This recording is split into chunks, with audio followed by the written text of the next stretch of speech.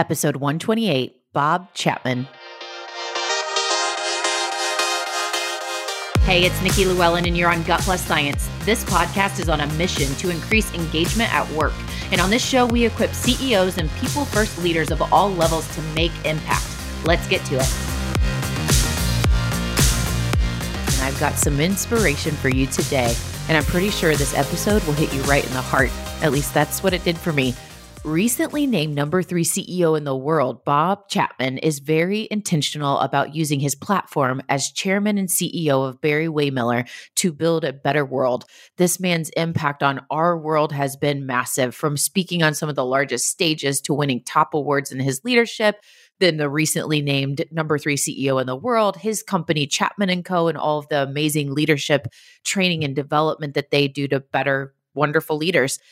It's so much. We're going to have to add all of that in the show notes so you can learn more about him, just in case you aren't familiar with all of his work. One of Bob's favorite sayings is a huge reason why he's a perfect fit to be here today. I want to read it. Listen to this. Business could be the most powerful force for good in the world if leaders would embrace the awesome responsibility of leadership. Caring for people and giving them meaning, purpose, and fulfillment through their work is not in disharmony with creating value. So good. Exactly why he's a perfect guest. Let's get to it. Bob, I am elated to have you join me on Gut Plus Science today. Our conversation is intended to inspire leaders to learn to care first. And I know this is very near and dear to your heart and your leadership style. Why is care core to leadership success? I have evolved in my 51-year career in leadership, so I've had a lot of experiences. I think care first is that I think every leader's responsibility is to give those people in their span of care a grounded sense of hope for the future. That is your primary response, whether you're President of the United States, head of a department, running a company, to look at those people in your span of care as somebody's precious child has been placed in your care for 40 hours a week, and knowing, which I never learned in my education or my experience in the world, that the way we lead our organizations impacts the way those in our care go home and treat their spouses, their children, and behave in our community. So I believe, and I love the word care, our responsibility is to care for the people we have the privilege of leading. Well, so good. Thank you for sharing that. And it leads me right into what I think is really important to talk about. I know you too, is around mindset shift and just that simple yet profound message that you just shared about how we treat our people, how they feel when they're at work is how the rest of the world is impacted, because they leave work and then it's a ripple effect. And so I think it's so important for you to share with us, to show up as a caring leader, what mindset must we adopt or shift? Well, I would say to you my transformation from I call management to leadership. And I've learned to define the word management as the manipulation of others for your success. And leadership is the stewardship of the lives entrusted to you. Dramatically different than my education and my experience, because I always thought it was always about me and my success. Okay, and never thought of the people whose life I would impact in my journey through life. And so, and the revelation for me that what changed everything, again, I looked at people in our organization as a means for my success. I needed an accountant, financial. I needed a production leader. I needed people for my success. And what flipped it for me was the wedding story, which has become a landmark transformation for me that people around the world seem to relate to. Is at a wedding, well, probably 10 years ago, a friend of mine was walking his daughter down the aisle, and I saw everybody ooh and ah, how precious she looked, how proud my friend was, the father. And when he got to the altar, he said, her mother and I give our daughter to be married to this young man. And he sat down next to his wife. And again, my mind went to a totally different place, having walked my 2 precious daughters down the aisle. And I said, that's not what that father wanted to say. That's what he was told to say. What he wanted to say is, look at young man, her mother and I brought this precious young lady into this world. We've given her everything we could possibly give her so she could be who she's intended to be. And we expect you, young man, through this marriage for you to continue in that stewardship so she can be who she's going to be. Do you understand that, young man? That's what every father wants to say. And then my mind went to the next place. I said, oh my God, as precious as that young man and young lady look standing up there at the altar, which we're all watching, all 12,000 people that work for us around the world, we're not engineers, accountants, production workers, hourly workers. They are somebody's precious child that's been placed in our care. And the way I treat them will have a profound impact on our life. So the shift for me was when I didn't see people as a means for my success, when I saw them as somebody's precious child that's been placed in my care. And the way I treat them would have a meaningful impact on their health. Because remember, we learned from the CDC that the person you report to at work is more important to your health than your family doctor. And I was never taught, never heard, never experienced that the way I would treat people at work would affect the way they would go home and treat their spouse and their children.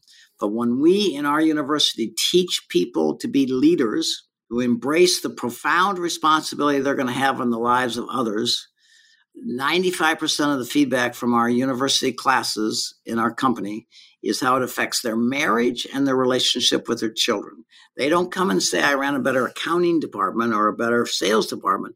They said, my marriage has improved and my relationship with my kids, which was extremely a surprise to us because we were just trying to convert them from managers into leaders. I always say, why, in Indiana, where we both went, I had management classes, got a management degree, and I got a job in management. So I thought my job was to manage. Okay. And what I realized is you can't manage anybody. You can only lead people. Okay. And that is a profound difference. And so the mind shift is really going from seeing people as a means for my success to somebody's precious child that's been placed in my care, knowing that I will have a meaningful impact on their life, their family, and the way they behave in our communities. So profound. And I'd love if you could share the journey after your pivot of this realization. What have you learned on how to convert managers to leaders or bring other leaders along the new game-changing belief that you started to implement? Like, how did you do that?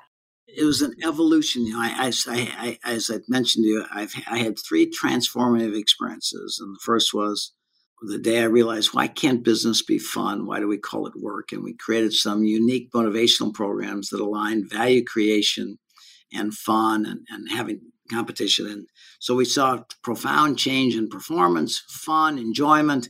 And so we started, what is going on here? And then I learned at church one day, where my mentor was the rector of our church, and I was so inspired by his sermons. But one day I got up and was walking out of church with Cynthia, and I said, oh my God, Cynthia, Ed, our rector only has us for an hour a week. We have people for 40 hours a week. We are 40 times more powerful to affect people's lives than our church. And so I said that day, again, the next thought that occurred to me is business could be the most powerful force for good in the world if we simply learn to care for the people we have the privilege of leading. So those are the 3 transformative events. And so what I realized one day is that we had been given a gift. These revelations opened our mind to a totally different view of what the profound responsibility of leadership, about serving others, not serving ourselves, moving from a me focus to a we focus. And we said, well, how are we going to make sure this doesn't die with me? Okay. That is too dependent upon Bob. And so we decided we needed, like great religions, to create disciples who believed this and carried it beyond my time, because we felt we'd been given this gift, these insights into seeing the profound opportunity leadership has to shape the world as it should be. And so we start, and our team, this eclectic team I put together to try and create this experience to transform managers and leaders. And the revelation I want your listeners to hear is we have a fabulous gentleman named David Vandermolen, who was part of this team to say, how are we going to convert managers and leaders? And he said, well, we need to teach people how to listen. And I said, what? We need to teach adults to listen? He said, yes. And I thought it was ridiculous. And the good news is they were strong enough and determined enough that they overrode me and taught it. And so I'm probably 6 months later, I'm in Minneapolis, and a young lady who ran our personnel department in Minneapolis came up to me and said, "Mr. Chapman, I just took your listening class in Barry-Windmill University." And I said, "Great. What was it like?" I had no idea. And she said, "It changed my life." I said, "It changed your life?" And she said, "Yes, I now know how to raise my 2-year-old daughter." Well, that touched my heart deeply and opened my mind to what is going on here. So what I realized is when we taught people to listen, which is the greatest act of leadership, which is contrary to everything I'd been taught, it made a profound impact on me. And I started traveling around the country, and I heard that this eclectic university that we had created internally, because we couldn't send our people back to graduate schools because we teach management, not leadership. And so what we learned is that this journey and the 3 core things we teach that result in this, which we teach empathetic listening, a 3-day intense class to understand yourself and understand how you show up to treat others. And then recognition and celebration, how to look for the goodness in people and let them know that they matter, which is critical. And third is culture of service, serving the opportunity to serve others. So that eclectic journey led us to this transition from management to leadership. And I honestly didn't really quite know what I had created here, other than I was driven by this inspiration of these transformative events and the way I think about my sense of responsibility. And about now 11 years ago, I eclectically met a guy named Simon Sinek, who's legendary in terms of TED Talks. I think he's got the number 2 or 3 TED Talk in the world. And Simon heard about what we're doing, didn't believe it, and came in to see it. I had no idea what he was going to think because it had been a journey for us. I didn't really know what we had. And Simon Sinek came in, spent 2 days talking to our people, and he said, "I'm no longer a nutty idealist. I've just seen what I dream of. I dream of a world where you could tap anybody in the shoulder in any city and say, 'How do you like their job?' And they say, 'I don't like my job. I love my job.'" And Simon said, if it exists, it must be possible. So I would say to you that external validation, followed by Bill Urey, world peace negotiator, Raj Sisodia wrote the book on Kinds of Castle, the McKinsey partners, the Harvard professors. We have had people come in now from unbelievable people from all over the world to see it.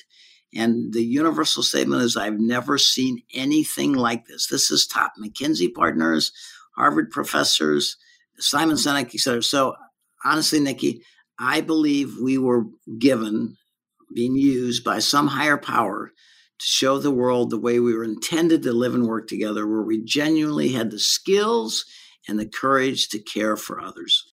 Bob, can you illustrate the change you've seen listening impact, particularly transforming engagement? Like, what does that look like inside of an organization? One of the things I want your listeners to hear is that one of the things we did, because several universities were kind of watching us in the early days, and they needed kind of what I'll call academic validation. They did a survey of our 2 largest organizations in terms of the impact we were making. And I think your listeners may know that 88% of all people who work in our country feel they work for an organization that does not care about them, which is a startling statistic that nobody debates. And when Georgetown and Washington University did a survey of our team members, they found that 79% of our people feel we care about them, which is a dramatic number. We had never had any way to measure it. We knew people felt good, but we didn't know how to measure it. So that academic validation. But what they found is, which was really interesting to them and to us, is they found a high degree of altruism in the company, which is the willingness to do something for somebody else without expecting anything in return. So if you think about the world as we would desire it, isn't that the kind of world you'd like to be a part of, whether it's at work or at home in your community? It's a world where people think of others first. And so for your listeners, we started off again just crudely wanting to have people fulfilled, sending them home fulfilled. And to do that, we showed that we cared for them through recognition and celebration, through listening and teaching our leaders all these attributes. And what I didn't realize at the time is that, and the good news is that caring is contagious. We have a lot of people trying to create care for the environment, for people with less needs. But it's hard for people to care for others when they don't feel cared for themselves. So I would say to you, one of the profound learnings we have is when we genuinely care through our practices of leadership, listening, recognition, celebration, communication, that when they feel cared for, they start caring for others to the right and to the left of them in their company. And it creates this culture that the McKinsey people, the Harvard people, Simon said they had never seen anything like it in their life. How is it possible in traditional manufacturing in America, through this journey, this eclectic journey from focusing our success to caring for the people we had the privilege of leading, that all of a sudden we find people caring for each other? So, when we have a lot of people in this country doing good in this world, writing checks and save the environment, to take care of other people, but it's hard for people to care for others when they don't feel cared for themselves. So I wanted this story that I experienced, I think, captures it all. A very prominent gentleman, heard me give a speech. He flew out to Aspen to have dinner with me to follow up on it, and I was sitting at a table with in the field of private equity. And I said, "What are you really proud of?" And he said, "Well, I'm known for my $120 million gift to my alma mater. What I'm really proud of is our minority student athletic scholarship program we sponsor every year." And I said, "Well, that's great. How many people are you able to help each year through your minority student athletic scholarship program?" He said 5 or 6. And I said, "That's wonderful. How many people work for your company in the world?" And he said, 100,000. And I said, "So you're telling me you care for your 5 or 6, you're really proud of the 5 or 6 people you can help, minority athletic scholarship, but you don't care for the 100,000 people that work for you every day?" And this really fine gentleman looked at me and he said, "I never thought about that." And so I would say to you, the greatest act of charity is not the checks we write to the United Way or the Cancer Society or Armada. The greatest act of charity as leaders is how we treat the people we have the privilege of leading. That is a revelation that I hope your listeners pick up on. We could heal the world tomorrow if business would embrace the profound impact we make on the people who place their trust in us, come to work every day simply wanting to know that who they are and what they do matters. And we could heal the brokenness we're feeling in the world right now, this poverty of dignity in the world, because we see people as a means for our success. We don't see them as somebody's precious child that's been placed in our care. Wonderful thoughts. And you said recognition and celebration are foundational to care. Can you share some maybe new ways we can think about recognition or practice it? Yes. Again, Cynthia and I raised 6 kids, and to try and be good stewards of those 6 kids, we took a lot of classes on parenting, because how do we develop parenting skills? Well, we hope we had good parents and we learned from them, but we decided to take some classes. One of the things we learned in raising kids, that if you don't compliment them 5 times more than you suggest things they could do better, it is hard for them to deal with the suggestions of being better. And so from that experience, we decided that we needed to focus, and the expression is shine a light in the organization, look for the goodness, hold it up and say thank you. And so we decided to create what we call the Guiding Principle of Leadership Award. Those people which our team members feel embody the attributes of leadership articulated in our Guiding Principle of Leaderships. And we decided, because I'm a car nut, we'd give them this fancy convertible kind of slingshot yellow they could drive for a week if they won. Well, it was just kind of an eclectic idea that we decided everybody would nominate people for their goodness as articulated in our Guiding Principle of Leadership. So we began this kind of eclectic little recognition program. And now we've done, so what we do is we have people nominate somebody for their goodness. So it begins right there. We have people writing notes to the committee about the goodness of their fellow workers, which is a profound act itself.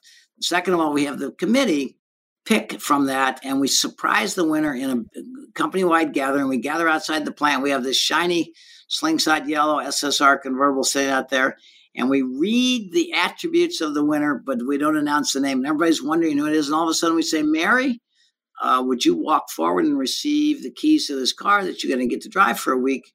And Mary's overwhelmed. She starts crying. She, in front of 500 people, she's walking up to the stage. But as Mary walks up to the stage, her family walks out from behind the stage, outside the plant. and there's emotion in everybody because we see the pride of the family and seeing Mary recognized for this. So I've interviewed now probably 300 people who have won this award around the world in our company. And they say to me, it's the most meaningful recognition of their life because it's from their peers who they work with every day. And they had no idea that they thought that of them. Number two, they say that they call their spouse to tell them they won. And number three, they say 95% of the people say, I took my mother for a ride. So I got behind each one of those statements. Why is it the most significant recognition in your life? Because it's come from the people you work with every day that see you every day, and you had no idea they felt that way because it was a job. It was. And so that was incredible. The second thing, they call their spouse to tell them they won. But I've listened to so many people say that that's the words they use. What they said is they really call their spouse to say, you are unbelievably lucky to be married to me because look at what I just got recognized by my 400 fellow team members. And finally, they took their mother for a ride. Why? They rarely ever say they took their father. And I'm standing back saying, why do they say that? Because in many families, not all, because we have many diverse families now, but the mother quite often is the source of goodness and the father is the source of achievement. Again, every family is different. That's not universally true, but 95% of the people say, I took my mother for a ride. And what they meant was, I went back to my source of goodness and said, you know, Mom, I turned out okay. Thank you. One lady actually came up to me after the award who had won it several weeks before, and she said, Mr. Chapman, I agree with everything you said. I want you to know I actually took the car to the cemetery to show my deceased mother that I had achieved this in life, which would have meant a lot to her. So I think we've tapped into some profound senses of purpose to let people know they matter. Our goal as leaders is to let people know they matter in meaningful, thoughtful ways and spend more time on the goodness in people so we can deal with where people fall short. Unfortunately, we live in a world where we focus on the brokenness of the world, not the goodness of the world. Why would you like to work in a place where people would say, I got 10 things right, and I never heard a word. I got one thing wrong, and I got my ass chewed out, which I've heard before we started this.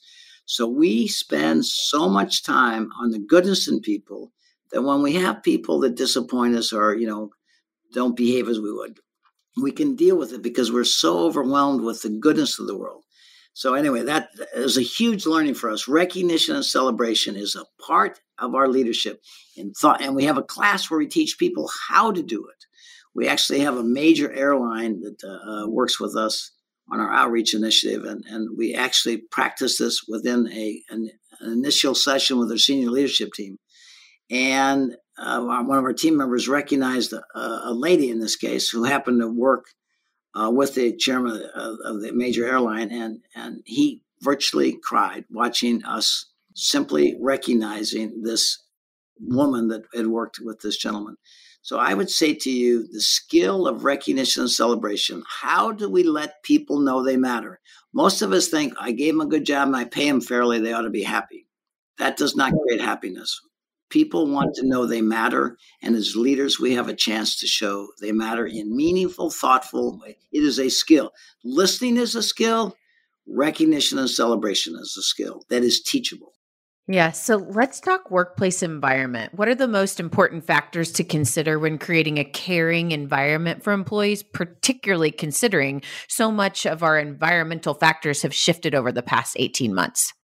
Despite the pandemic and the stay-at-home, the foundation, remember the number one source of happiness in the world, according to Gallup, survey in 155 countries, they thought it would be wealth, and the people, after you make a certain income, does not create any happiness. They thought it'd be health, and people take their health for granted.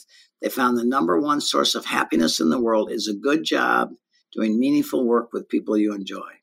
So we have a chance as leaders to create, if you will, in the 40 hours a week we have people, a sense of value, a sense of purpose, a sense of teamwork. Business, when we come together in an environment where we all bring our gifts together, have you ever seen, again, I watched the football games, and the team was so excited when they played the game together and they respected each other. So we in business, it is a team sport. It is not an individual sport. The world I imagine is not a bunch of people sitting in their bedroom with a terminal doing their job on a computer. That is not a team sport. I believe we will dramatically compromise the opportunity we have to come together, share our gifts, be inspired by the organizational purpose, and go home at night feeling we're part of something bigger than ourselves. If we are simply people at the end of terminals, and we could all work from our bedroom, we don't have to experience anybody, I think we will do significant damage to the future of our culture because we will make it an individual sport, and we're basically all computer terminals inputting information and reacting to data. So I think business, again, could be the most powerful force in the world to heal this poverty of dignity we have in this country because people don't feel valued. They feel used for somebody else's purpose. And that is the core issue we face. And given your listeners are all leaders, we need to think about the issues we see in our country and how we are contributing to the brokenness we're feeling right now. Remember, 65% of people, according to Gallup, would give up a salary increase if they could fire their boss. So when we do surveys of people who are now working from home saying, would you like to return to work or stay at home? If you do a survey, they're going to say, I don't care if I ever go back to work because I had a boss that degraded me. He didn't appreciate me. We fired people. So if you look at the overwhelming statistics about people that work in every part of our society, no wonder they want to stay at home to stay away from the abuse they experience by managers, bosses, and supervisors who had not been taught how to care and the profound responsibility. So again, we need to change our business education, which we are working to teach people how to be leaders, not managers, bosses, and supervisors. And we could see a lot of the brokenness in this world begin to heal when people spend 40 hours a week working with people they enjoy and feeling valued for what they do. That is the key to the issues we face. There's no government that do this, but education. We need to create leaders who will go into every part of our society. Remember, my experience is much broader than just business. I speak in healthcare, I speak in the government, I speak in nonprofits and education. The problem we face in this world is we don't have leaders who have the skills and the courage to care for the people they have the privilege of leading. And we are breaking down our society because we are manipulating people for our organizational success. The intersection of caring leadership and meaningful work, right? Changing the world. Big time. So Bob, you had touched on when we talked about skills. So skills for really activating this, caring leadership, listening, recognition, service. Were there any other foundational skills you wanted to touch on before we wrap up the episode with some tactical advice?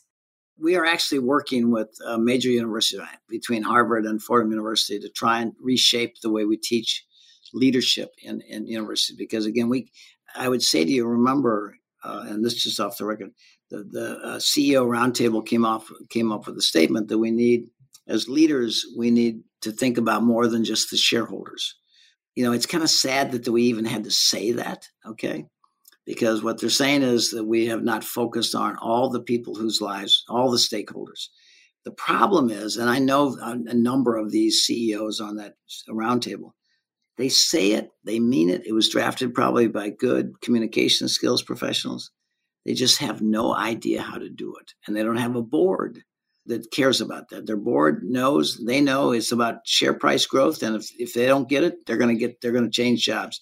So again, we have a kind of a broken system, Nikki, that maybe voices like yours in the world can awaken people to that we need to embrace the profound impact we make on people's lives.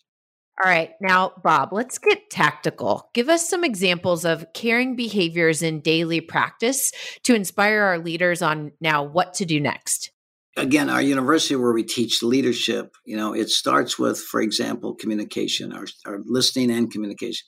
We share information in ways in which people feel valued. Okay, we have stand-up meetings. And I would say to you, some of the monumental transformations have been in the 08-09 downturn. Again, I always say we are who we are in the worst of times. And during the 08-09 downturn, we said, well, look at it. Even though our orders have dropped by 30%, we were facing an unprecedented crisis. We went back to our statement, if we measure success by the way we touch the lives of people, how are we going to deal with this unprecedented economic collapse in our country where everybody's laying off people? And I said, well, what if we all took a little pain so that nobody had to take a lot of pain. So we asked everybody to take a month off without pay whenever they wanted, not when we wanted, but when they wanted, because that was the return gestures that I'm asking you to take a month off of the pay, but I'm letting you pick when you do it so it can be a meaningful time in your life.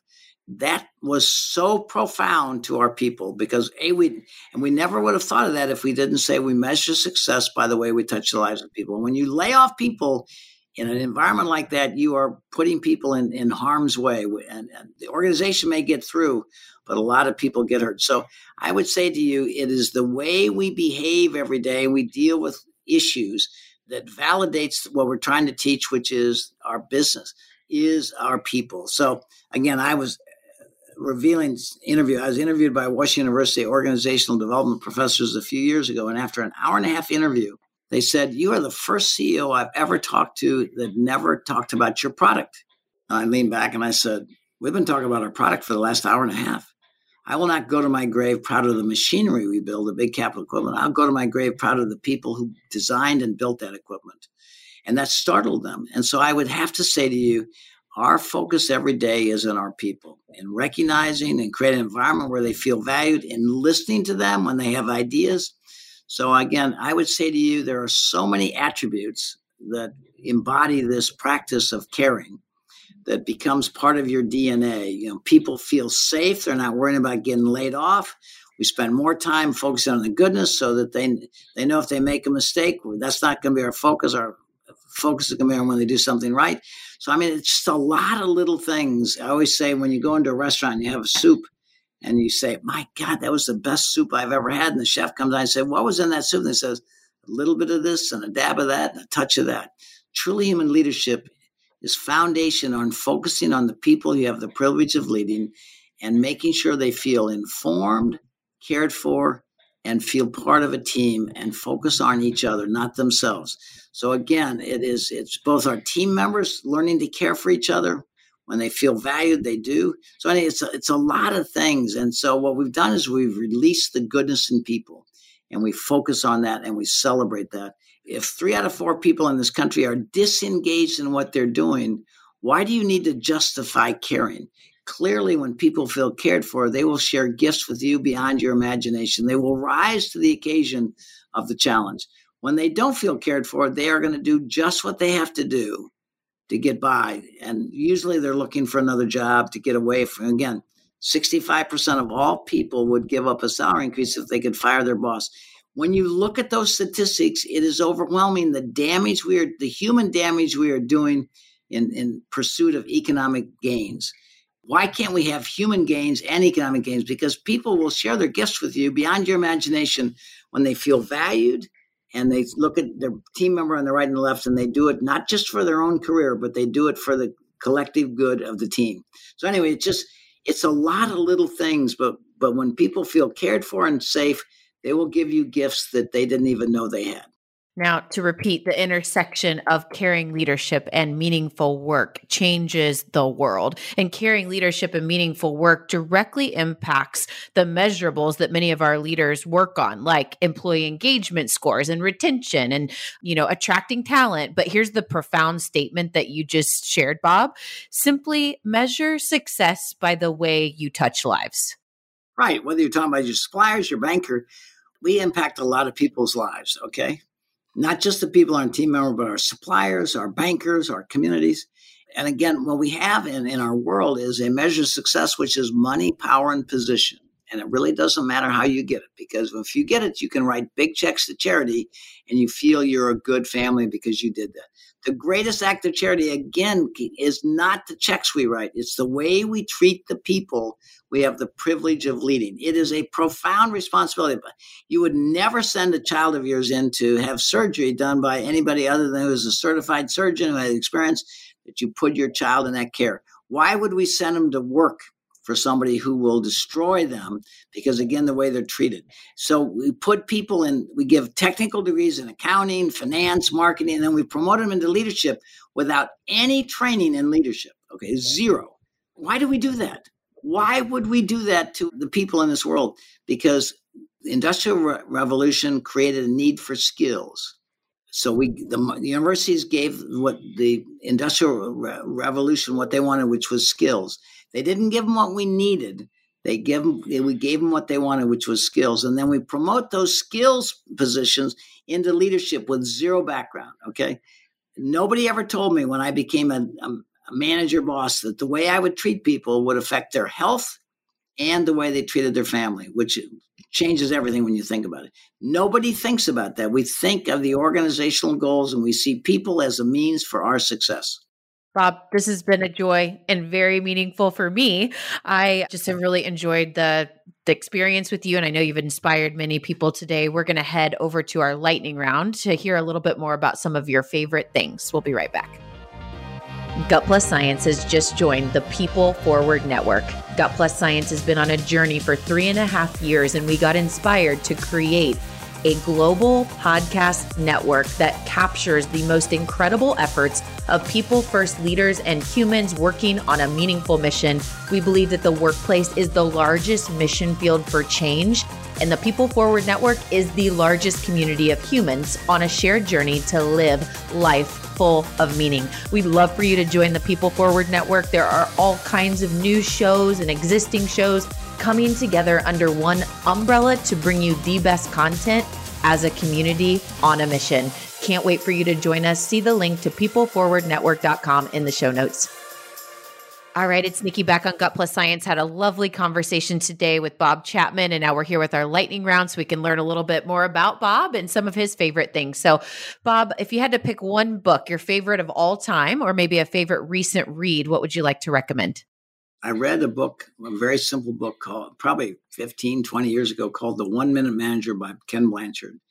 And it profoundly impacted the way I thought about being a leader. And so I would say to you, The 1 Minute Manager awakened me to a totally different way of thinking about my role. And that was probably 15 to 20 years ago. What is your favorite hobby when you're not working? My passion in life is living in the West. You know, I was raised in Ferguson and St. Louis County, and I didn't know places like Colorado existed. And when I got an opportunity to be exposed to Colorado, even though my office is in St. Louis and I work in St. Louis, my home is a cattle ranch in the mountains of Colorado where I spend. And I love being out west. The weather invites you out every day and says, what are we going to do today? So it's a very vibrant lifestyle, people who love life. So that my hobby is life and people. And share your favorite vacation spot. Well, my favorite vacation spot is where I live, Colorado, because I believe I live in a vacation spot. So that's my favorite vacation spot in the world. Oh, wow. And Bob, how can listeners gain access to you and your team and just your outstanding teachings after the show? I get that question quite often. So first of all, I would say to you, I did a TED Talk. Simon Sinek invited me to do a TED Talk 6 or 7 years ago at Scott Air Force Base. And if you're interested in this message, you can go back and there's an animated version of this on the internet that kind of brings to life everything I just said in 9 minutes. So second of all, we wrote the book, Everybody Matters, because people said, Bob, you've got to share this with the world. We've never seen anything like it. So, the last a gentleman named Srikumar Rao was a contributing editor to Forbes said, Bob, you've got to write a book. So it never occurred to me to write a book, which we did. Everybody Matters. I think now 80,000 copies have been sold around the world. It's being used around the world for leadership development, that it was meant to be a how-to book. So I would say to you, the book is the second step. And number third, we have what's called the Chapman and Co. Leadership Institute, where we're helping organizations around the world create a movement like ours to care for their people. And so we've got 20 people now focused full-time on sharing this blessing we've had to bring other people along for online content, classes, etc. So it's Chapman & Co. Leadership Institute. All right. So did it hit you in the heart? Such goodness there. So much care and great leadership advice in this episode. Here's my truth you can act on from Bob Chapman. Number one is a question. How are you giving your people a grounded sense of care? And reflecting, great journaling exercise. And a tip that he shared that was just so powerful, and we've heard this a lot, but just reiterating, number two, listening is the greatest skill to impact change. What are the questions you're asking? How are you intentionally listening? How are you practicing like reflective communication from what you heard and making sure that people feel heard? And then I love this quote from Bob, number 3, measure success by the way you touch lives. So thinking, how do you track that? Is it the number of people that you had one-on-one conversations with? Is it the number of people that you asked powerful questions and just listened? But measuring your success in leadership by the way you touch lives. Such good inspiration for a great reflective exercise in journaling, just to look introspectively at what we're doing. And there's so much great content out there from Bob Chapman. You can look up Chapman & Co., all of his great work at Barry-Wehmiller. We're going to link to ways that you can follow him and his content in the show notes, and highly encourage you to do that. We hope you enjoyed this. We'll see you next time.